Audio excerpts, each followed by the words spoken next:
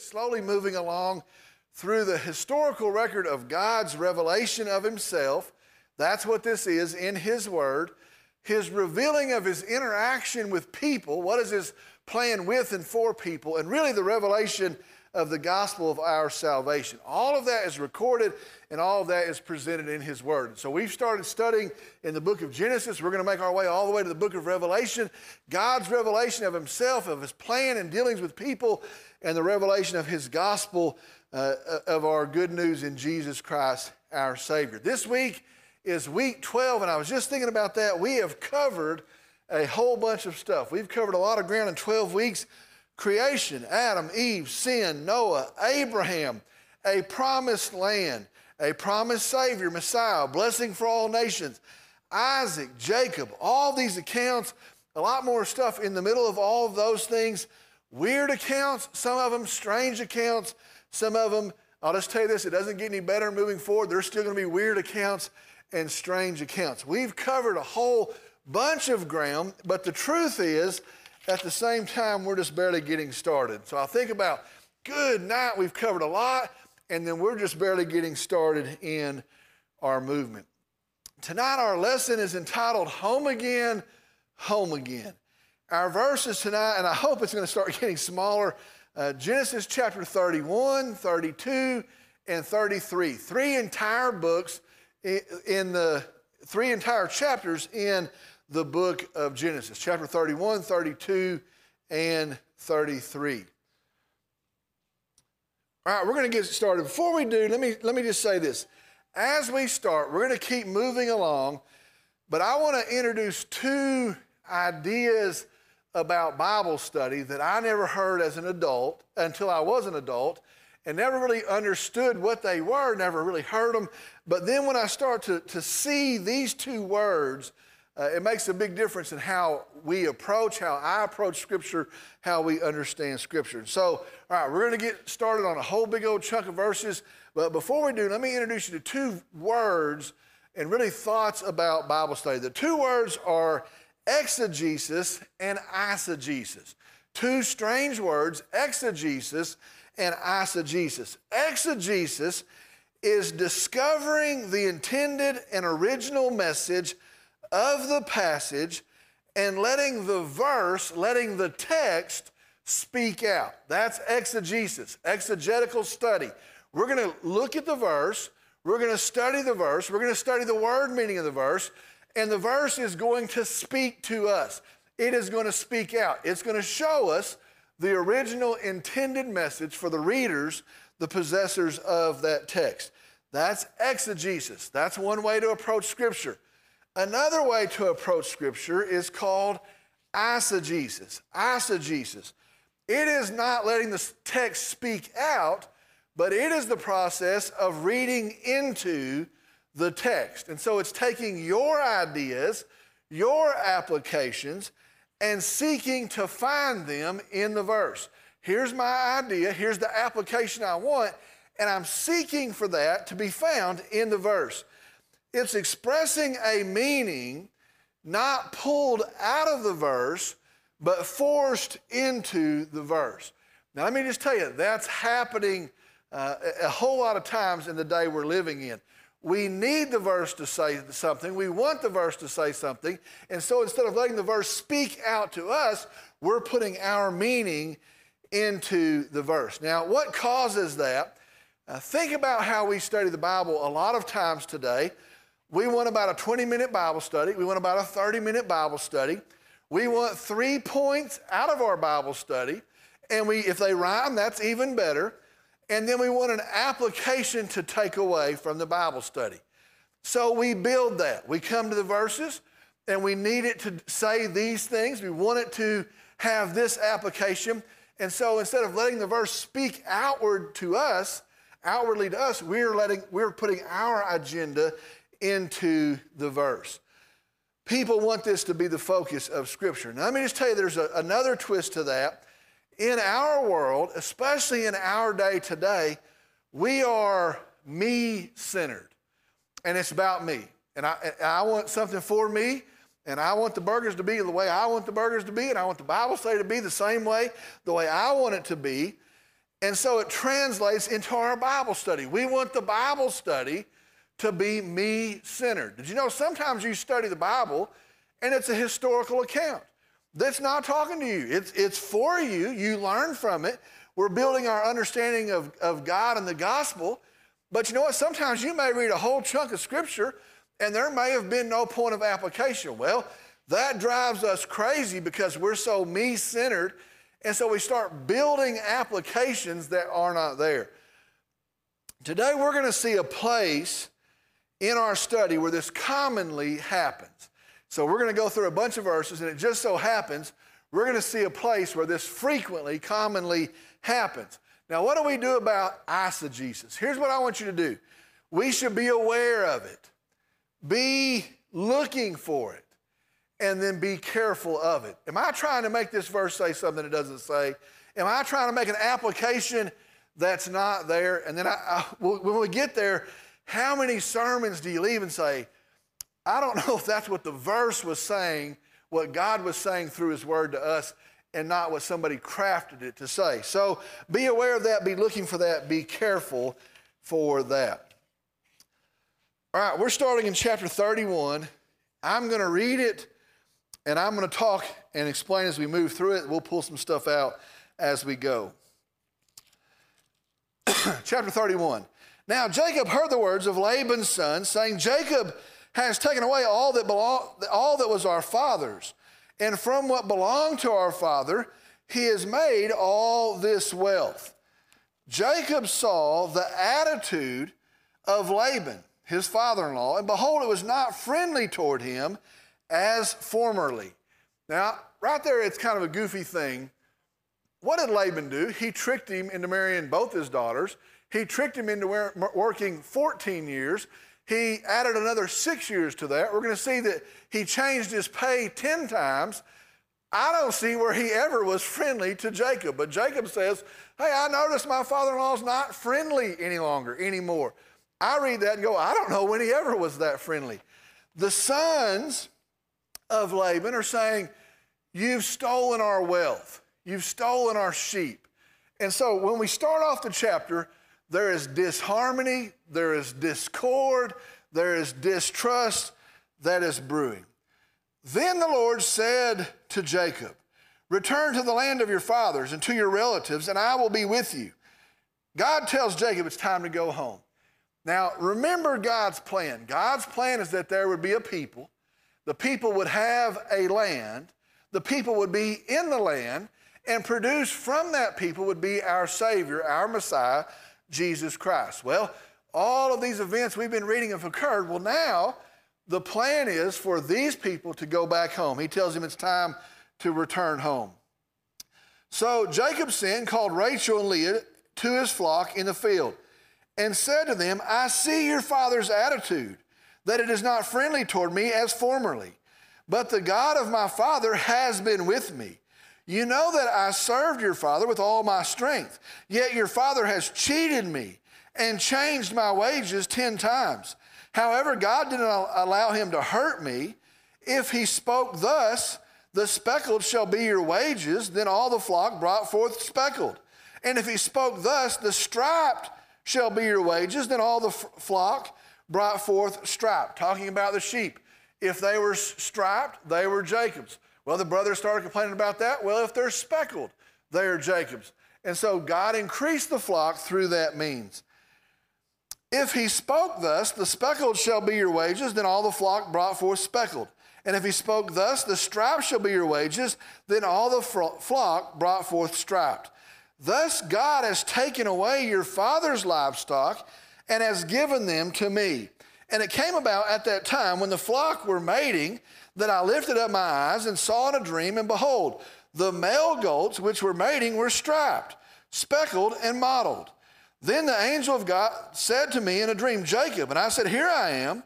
He said, lift up now your eyes and see that all the male goats which are mating are striped, speckled, and mottled. For I have seen all that Laban has been doing to you. I want to stop here for just a second, verse 12. God has seen the injustice. Now, it's not been over a short period of time. It's been over 20 years, but God is aware of the things he's endured. Sometimes we think, well, God didn't see that.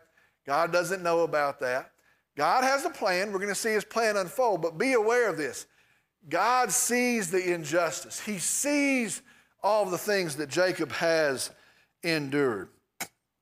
Verse 13, I am the God of Bethel, where you anointed a pillar. You made a vow to me. Now arise, leave this land, and return to the land of your birth. Rachel and Leah said to him, do we still have any portion or inheritance in our father's house? He tells his two wives, Laban's daughters, hey, we're getting ready to go back to the land I'm from. God has told us that. And he reminds them of the injustice. They say, well, do we have an inheritance there anyway? Are we not reckoned by him as foreigners? For he has sold us, and he has entirely consumed our purchase price. Surely all the wealth which God has taken away from our father belongs to us and our children. Now then, do whatever God has said to you. They say, it's fine, we're with you. Then Jacob arose and put his children and his wives upon camels and drove away all his livestock and all his property which he gathered. His acquired livestock which he gathered to Padan Aram, to go to the land of Canaan to his father Isaac. When Laban had gone to shear his flock, all right, let me explain what's happening here. Jacob has gone to shear his flock. He's outside of the camp. He calls his two wives up. He explains to them what has happened, but he's not in the camp. Well, now we're going to see Laban goes off also to shear his sheep outside of camp. Then Jacob arose and put his children and wives upon camels and drove away all of his livestock and all his property which he had gathered, his acquired livestock which he gathered at Padan Aram, to go to the land in Canaan to his father Isaac. When Laban had gone to shear his flock, then Rachel stole the household idols that were her father's. All right, so Laban leaves his camp to go outside to shear the sheep. Rachel goes back to their home and steals the household idols. We'll talk about this in a second. And Jacob deceived Laban, the Aramean, by not telling him that he was fleeing. So he fled with all he had and arose and crossed the Euphrates River and set his face toward the hill country of Gilead. Now I want you to see the word deceived. Here's the thing about Jacob. God has instructed him to go. He has fulfilled his duty. He is free to go. And he should have gone to Laban and said, you know what, I'm going home. I've done the things that we agreed I would do. God has told me to leave and I'm going home.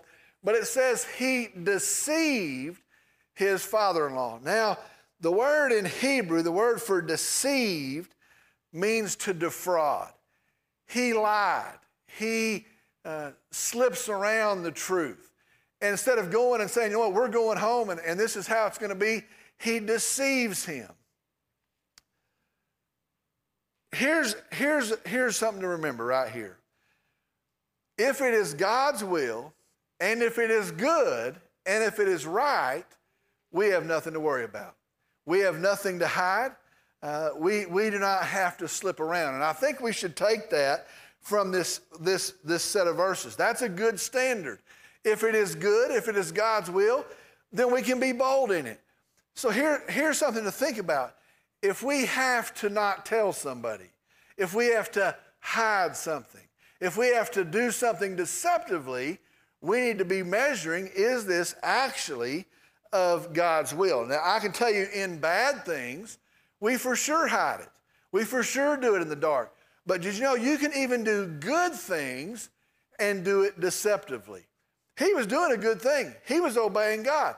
He should have just gone to his father-in-law and said, I've paid my debt. God has instructed me and we're leaving. But again, he is found deceiving. Now, notice this. This is the pattern of Jacob. He's always tried to take matters into his own hands. He's always tried to take the shortcut. He is named the deceiver, Jacob. And so that's always been his pattern. All right, let's go back.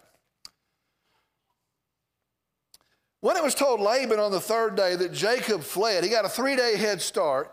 Then he took his kinsmen with him and pursued him a distance of 7 days' journey. And he overtook him in the hill country of Gilead. God came to Laban the Aramean in a dream of the night and said to him, be careful that you do not speak to Jacob either good or bad. God is in the process. God is protecting him. He's going to get him. On the way there, he has a dream. God says, do not speak to him either good or bad. Laban caught up with Jacob. Now Jacob had pitched his tent in the hill country, and Laban with his kinsmen camped in the hill country of Gilead. Then Laban said to Jacob, what have you done by deceiving me and carrying away my daughters like captives of the sword? Now I want to stop right here for just a second, and I want to think about something else. Now this is a big thing. This is a heavy thing to consider. Right here, we see God is in the details. Isn't he? He tells him to leave. He tells him, leave him alone. God's plan is moving forward.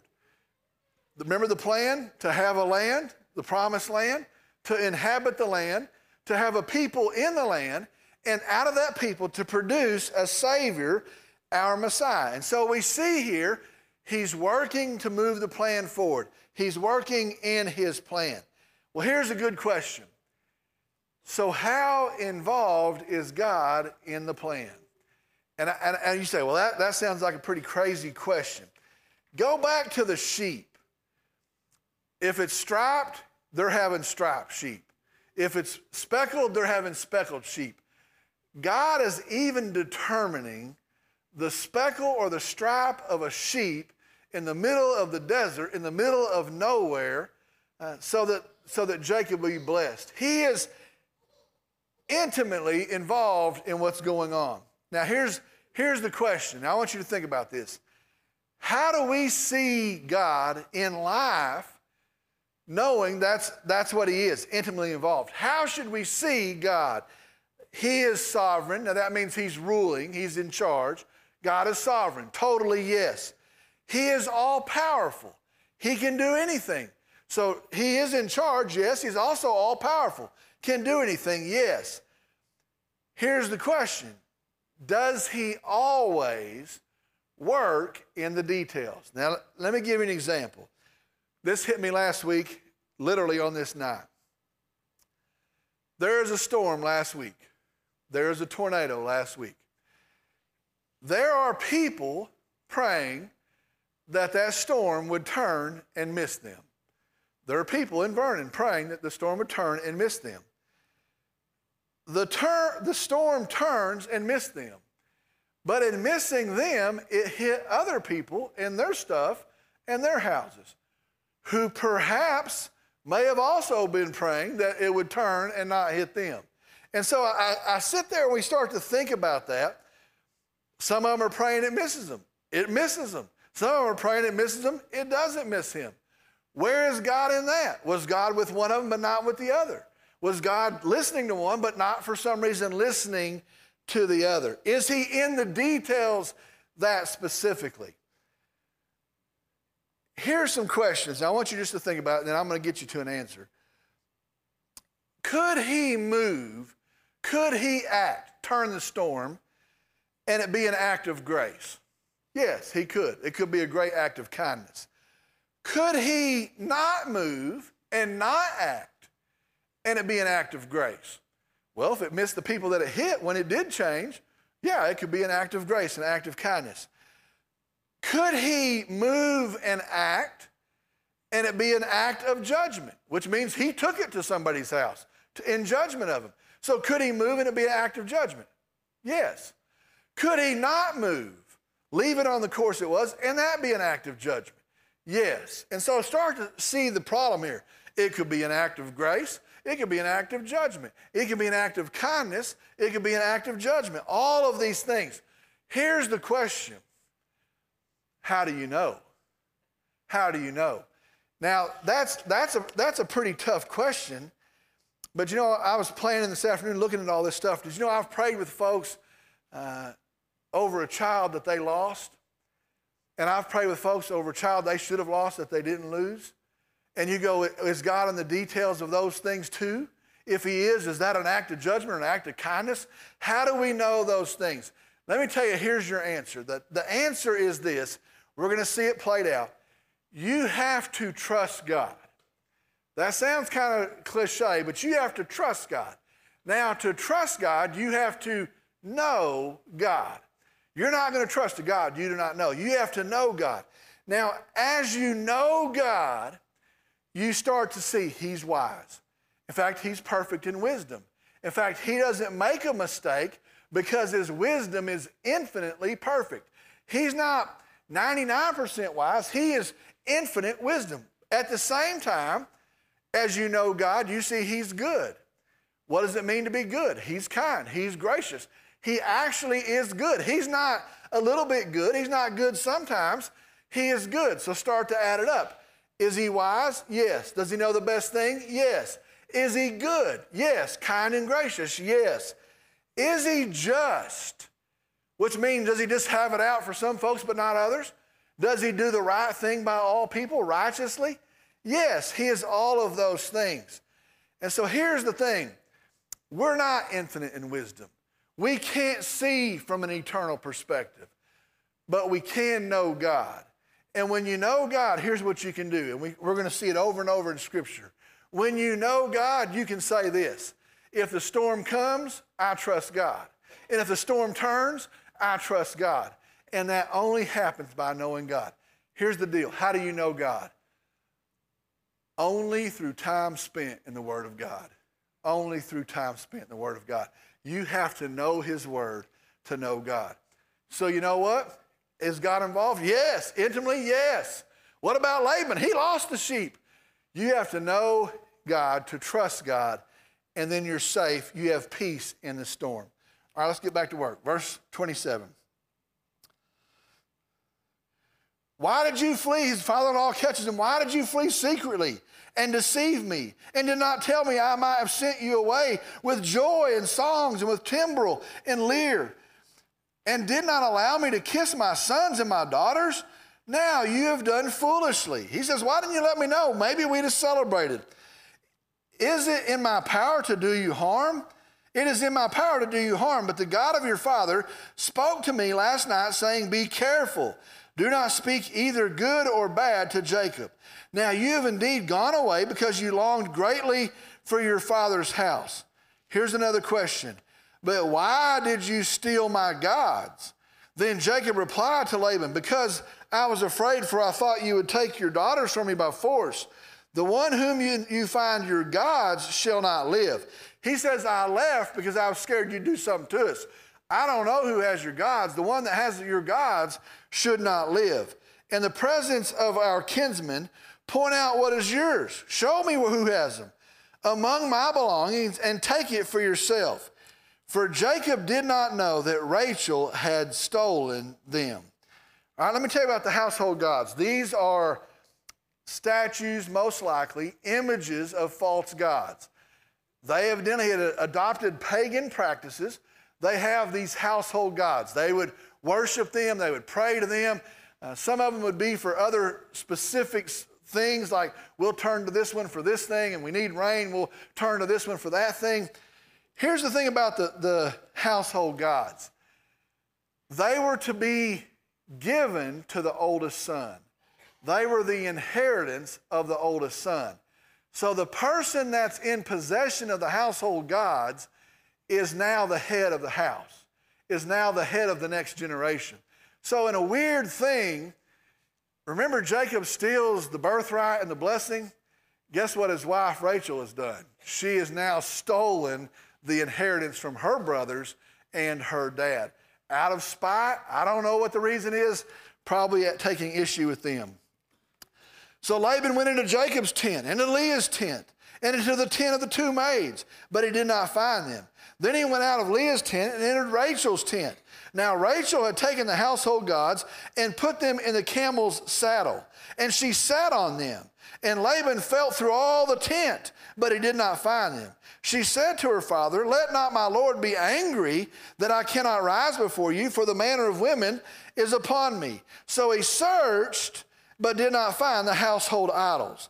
Then Jacob became angry and contended with Laban.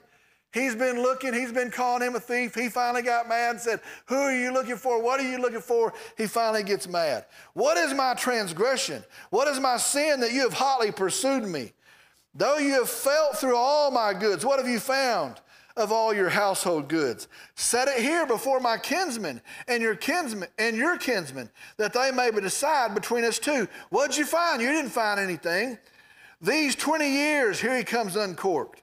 These 20 years I've been with you. Your ewes and your female goats have not miscarried, nor have I eaten the rams of your flocks. That which was torn of the beast I did not bring to you. I bore the loss of it myself. You required it by my hand, whether stolen by day or stolen by night. Thus I was by day, the heat consumed me, and the frost by night, and my sleep fled from my eyes. These 20 years I've been in your house. I've served you 14 years for your 2 daughters and 6 years for your flock, and you changed my wages 10 times. If the God of my father, the God of Abraham, the fear of Isaac had not been with me, surely now you would have sent me away empty-handed. God has seen my affliction and the toil of my hands, so he rendered judgment last night. He tells him, you haven't done the right thing. God has seen it. God has provided for me.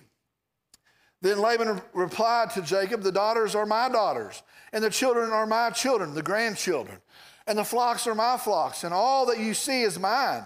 But what can I do to these daughters or to their children whom they have borne?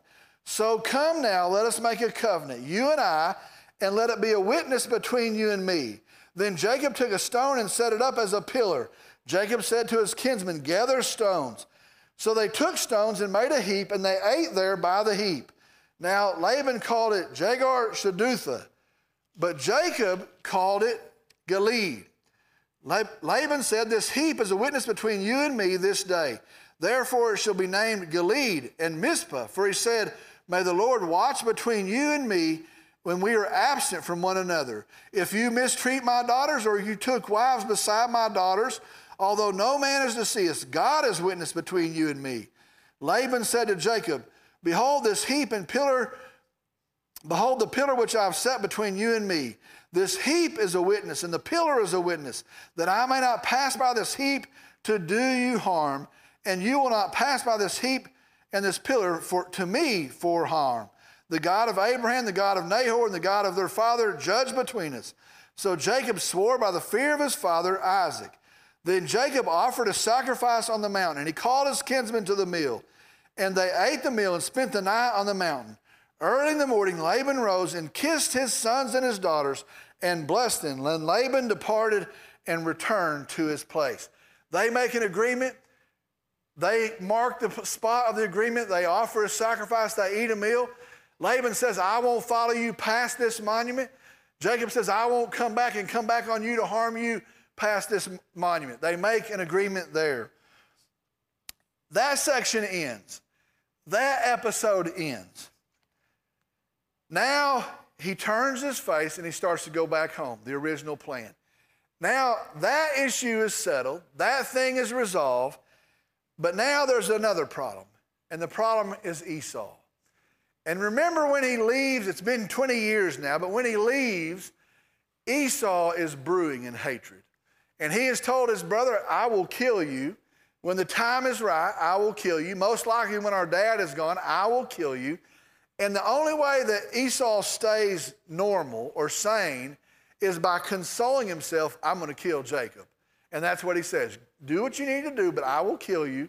I will have my revenge. And that's how he consoles himself. Well, guess what? That issue is gone. He's moving on, but guess who's at home? Esau. So he has trouble ahead of him. All right, moving to chapter 32. Now, as Jacob went on his way, the angels of God met him. Jacob said when he saw them, this is God's camp. So he named the place Mahanaim. Then Jacob sent messengers from before him to his brother Esau in the land of Seir, the country of Edom. And he commanded them, saying, thus you shall say to the Lord, my lord Esau, thus says your servant Jacob, I have sojourned, I have traveled with Laban, and stayed until now. I have oxen and donkeys and flocks and male and female servants. I have sent to tell my lord that I may find favor in your sight. The messengers returned to Jacob, saying, we came to your brother Esau, and furthermore, he is coming to meet you, and 400 men, are with him. Then Jacob was greatly afraid and distressed, and he divided the people who were with him, and the flocks and the herds and the camels into 2 companies. For he said, if Esau comes to one company and attacks it, then the company which is left will escape. All right, he sends warning. Hey, go back home. When you find Esau, tell him your brother's coming home. Tell him he's got all this stuff. He's got camels. He's got servants. Tell him he's making his way home. They come back and they say, not only did he take the message, he is coming and he's bringing 400 men with him. The messengers returned to Jacob saying, we came to your brother, and furthermore, he's coming to meet you.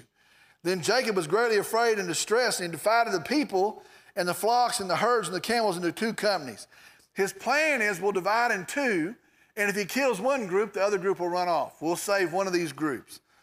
For he said, if Esau comes to one company and attacks it, the company which is left will escape.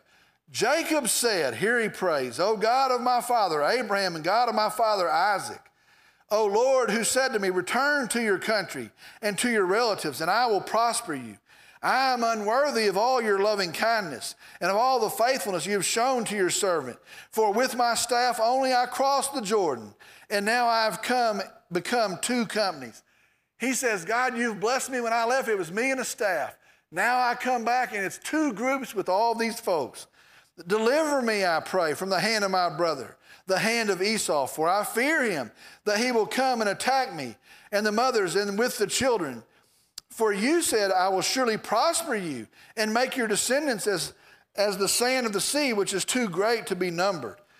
He starts reminding God, God, you said go home. You're the one that said make the trip. You're the one that said you'd bless me. Remember that. Protect me as I go. So he spent the night there. Then he selected from what he had him a present for his brother Esau, 200 female goats and 20 male goats, 200 ewes and 20 rams, 30 milking camels and their colts, 40 cows and 10 bulls, 20 female donkeys and 10 male donkeys. He delivered them into the hands of his servant, every drove by itself, and said to his servants, pass on before me, and put a space between the droves. He commanded the front one, saying, when my brother Esau meets you and asks you, saying, to whom do you belong, and where are you going, and to whom do these animals in front of you belong? Then you shall say, these belong to your servant Jacob. It is a present sent to my lord Esau. And behold, he also is behind us. Then he commanded also the second and the third, and all those that followed, the fourth, the droves, saying, after this manner you shall speak to Esau when you find him.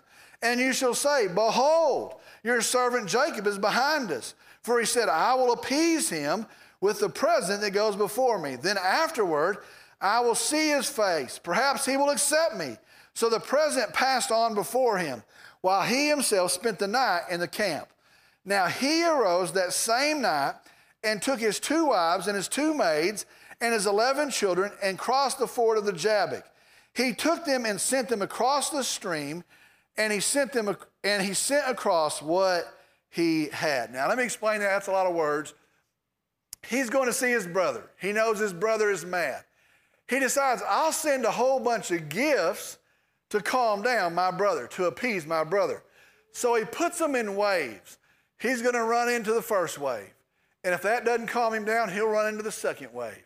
And if that doesn't calm him down, he'll run into the third wave. And they'll say, you know what? Your brother's coming, and these are gifts for you. And if that doesn't calm him down, they'll run into the fourth wave. As night comes, it says he sends his 2 wives and his 2 maids and the kids, even them in groups. And so everybody's crossed the river. They're going to meet Esau. They're going to say, these are gifts for you. Hopefully he'll be appeased. And Jacob stays back. Now I want you to notice this. Who is most important to Jacob right here? His favorite wife's gone. His kids are gone. His stuff is gone. He's basically made the determination, and now in his action, his declaration, I'm the most important thing. And you know what? If they can't get through and they take out the first bunch, then there'll be a second and there'll be a third, but I'll be back here. He doesn't even cross the river. the deceiver is still trying to craft an answer according to what his logic is. Everybody takes off. All right. The next section, and it's too good to pass up. The next section are some of the wildest, most speculated on, maybe overreached and distorted and misused verses in Scripture. And I'm going to read the account, and it's weird, and it's strange, and then it's the most misused stuff you've ever seen. And I'll show you this. Here is our example of letting the verses speak out, exegesis, or trying to read something into the verses that's not in the verses, eisegesis. All right, verses 24 through 32. Then Jacob was left alone, and a man wrestled with him until daybreak. When he saw that he had not prevailed against him, he touched the man touched the socket of his thigh. So the socket of Jacob's thigh was dislocated while he wrestled with him. Then the man said, "Let me go, for the dawn is breaking." But he said, "I will not let you go until you bless me." So he said to him, "What is your name?" And he said, "Jacob." He said, "Your name shall no longer be Jacob, but Israel, for you have striven with God and with men and have prevailed." Then Jacob asked him and said, "Please tell me your name." And he said, "Why is it you ask my name?" And he blessed him there. So Jacob named the place Peniel, for he said, "I have seen God face to face, yet my life has been preserved." Now the sun rose upon him just as he crossed over Peniel, and he was limping on his thigh. Therefore to this day the sons of Israel do not eat the sinew of the hip, which is on the socket of the thigh, because he touched the socket of Jacob's thigh in the sinew of the hip. Now, here's what happens. He stays back. It is getting dark. A man shows up. Now, we're going to find out that man is the pre-incarnate Christ. So you could say this is Christ. A man shows up. He doesn't know the man. He doesn't know who the man is. It says they start to wrestle. Now, I want you to tell you how I think. I'm 51 years old. It's been a long time since I wrestled anybody. Why does somebody walk up and you start wrestling? Why wrestle that man? It said the man started the wrestling with him. Why are they wrestling? Why would you wrestle with Jesus, the pre-incarnate Christ? What is the point in the wrestling? All right, watch this. It looks like Jacob is winning. Can you win wrestling God? Can he out-wrestle, honestly, Jesus? That sounds crazy. Let me go. God tells Jacob, let me go. Or is he that great of a wrestler? Does this make any sense? He's prevailing. The sun's getting ready to come up. So the pre-incarnate Christ touches his hip. It translates either touches or strikes. So I don't know if he does a wrestling move or if he just touches it. His hip is dislocated. It says he still wrestles and the sun comes up. That's what happens. The word prevailed in the Hebrew doesn't mean he won. And so he doesn't go into a wrestling match and win it, but he stayed with it. It actually translates endured, overcame, lasted. And so he stayed in the battle. He stayed wrestling. Even with the messed up hip, he's continuing to endure, to wrestle. Now, let me ask you this. Why? I've spent 1 week trying to figure out why. Why would you do this? Why would this happen? What does this mean? And I just have a question, why? Let me tell you some whys that I found. Listen to this. Why does this happen? This is crazy. Here's what I heard. God can never use any person greatly until he's hurt them deeply. That may be true. It's not in the verses. Guess what that is? That's eisegesis. That's trying to make it say something that it probably doesn't say. I've heard 3 or 4 sermons. God can never use a person greatly until he hurts them deeply. That may be true. It's not what the verses say. Here's another thing I saw. Here's what this means. We have to be left alone with God in order to have a dealing with God. That may be true. It doesn't say that in the verses. So I said there, and the person actually has a sermon saying, you have to get alone with God and then God can deal with you. It doesn't say that's what happened. It says he had a wrestling match. That could be the reason. Another thing says his possessions went across the river. So guess what this sermon said? Until you're separated from all the things you love and your possessions, God can't deal with you. I don't know. I think he can deal with rich people, poor people. He can deal how he wants to deal. That may be the case, but that's not what these verses say. Here's another one. Jacob fought with God, and when he was overwhelmed and hurt, he then submitted to God. I saw a sermon on that. Do you know what the verse says? It says he prevailed. It doesn't say he submitted. It doesn't say he was overcome. That's not in there. Here's one I saw, and you might write a song about it. He needed the master's touch. He got his hip broken. I don't know. It may be true, but it doesn't say that in the verses. Here's what I'm trying to tell you. This account did happen. This account is true. It's okay to say this is odd. It's okay to say God wanted us to know it. It's important. And here's what I can tell you. It does appear to be a turning point in his plan for the nation of Israel and in the life of Jacob. So I don't have to come in here and tell you, you have to lose all your stuff before God can get your attention. That may be true. It's not what the verse is saying. Be careful of trying to make a verse say something it doesn't say and let the verse say what it does say. Let me tell you this. Be careful of a person that tries to make a verse say something it doesn't say. Let the verse say what the verse says. That is a big deal. This happened. He leaves with a mark. Guess what he does the rest of his life? He limps. His responses are different from here moving forward. All right, back to our chapter 33. Then Jacob lifted his eyes and looked, and behold, Esau was coming, and 400 men were coming with him. So he divided the children among Leah and Rachel and the two maids. He put the maids and their children in front, and Leah and her children next, and Rachel and Joseph last.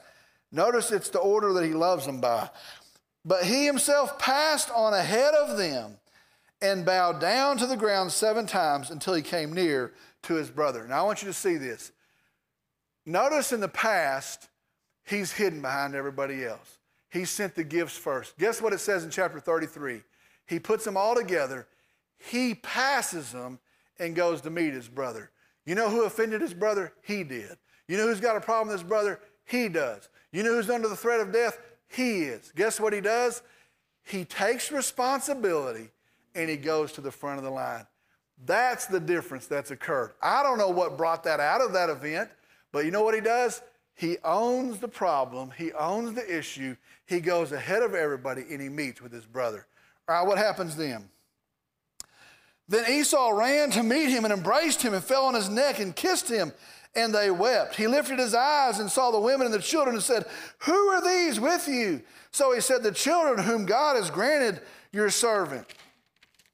Then the maids came near with their children, they bowed down. Leah likewise came near with her children, they bowed down. And afterward Joseph came near with Rachel, and they bowed down. And he said, "What do you mean by all this company which I have met?"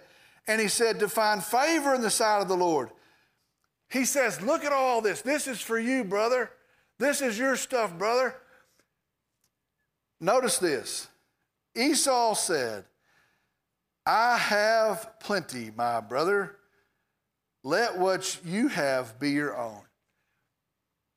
Sometimes I think Esau takes a bad rap. You know what he does? He forgives. You know what he does? He's gracious to his brother. You know what he does? He could have said, "You're right. I'm not going to kill you, but I'm going to take half your stuff." You know what he does? He says, "I have plenty. You keep your stuff, I have my stuff."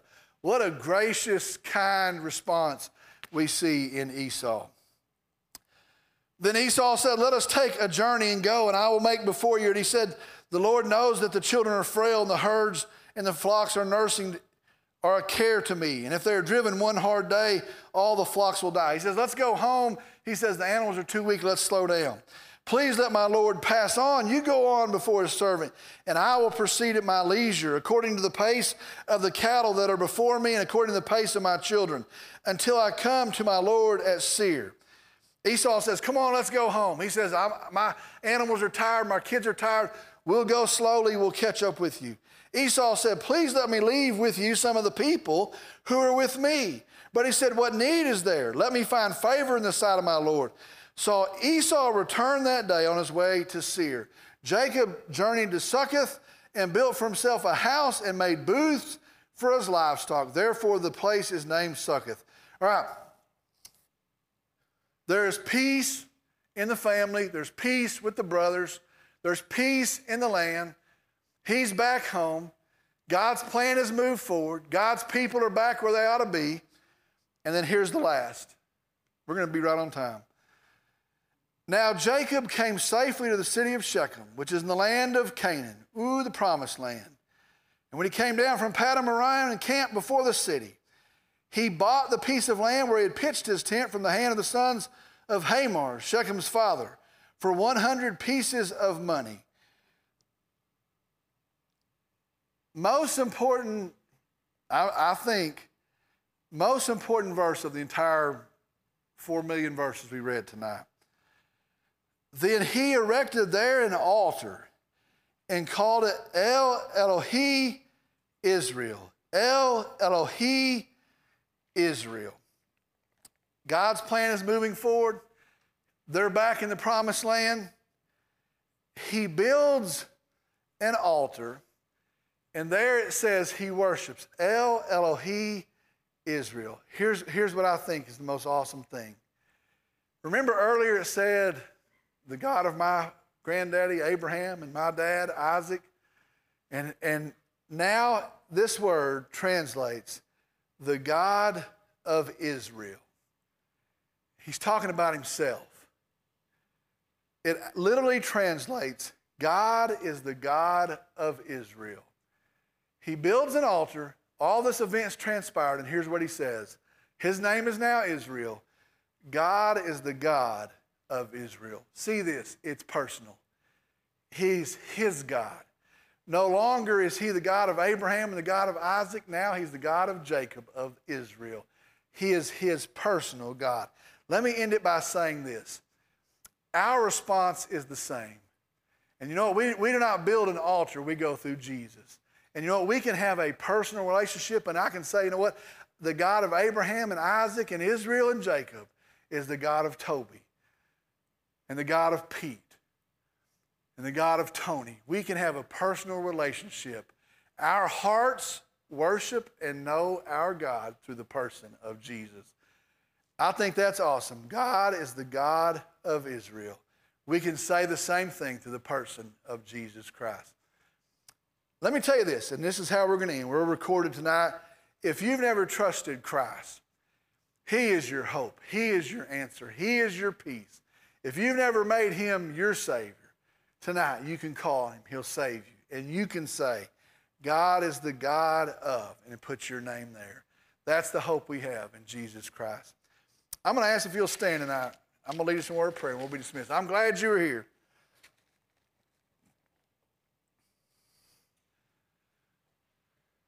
Let's pray. Dear Father, we come. We're thankful for you. We praise you tonight. We worship you tonight. We're thankful for your grace, for your patience, for your kindness, for your love shown to us. I pray as we read this tonight that we grow, that our understanding of you grows, that our trust in you grows. And I pray, Lord, that the result is a people that are faithful and obedient, and that you would be known and you be glorified. I pray for the folks here tonight, some of them coming through tough stuff, maybe stuff in their relationships, maybe in their homes, maybe at their schools, maybe in things we can't even fathom. We know you're not going to leave us. You're not going to forsake us. You're our peace and our hope. Lord, I pray for all of them. Bless them, encourage them. As we go back to the rest of the week, let us be agents of the gospel, the good news of Jesus Christ. And I pray all of this in Jesus' name. Amen. You're dismissed. Glad you're here tonight.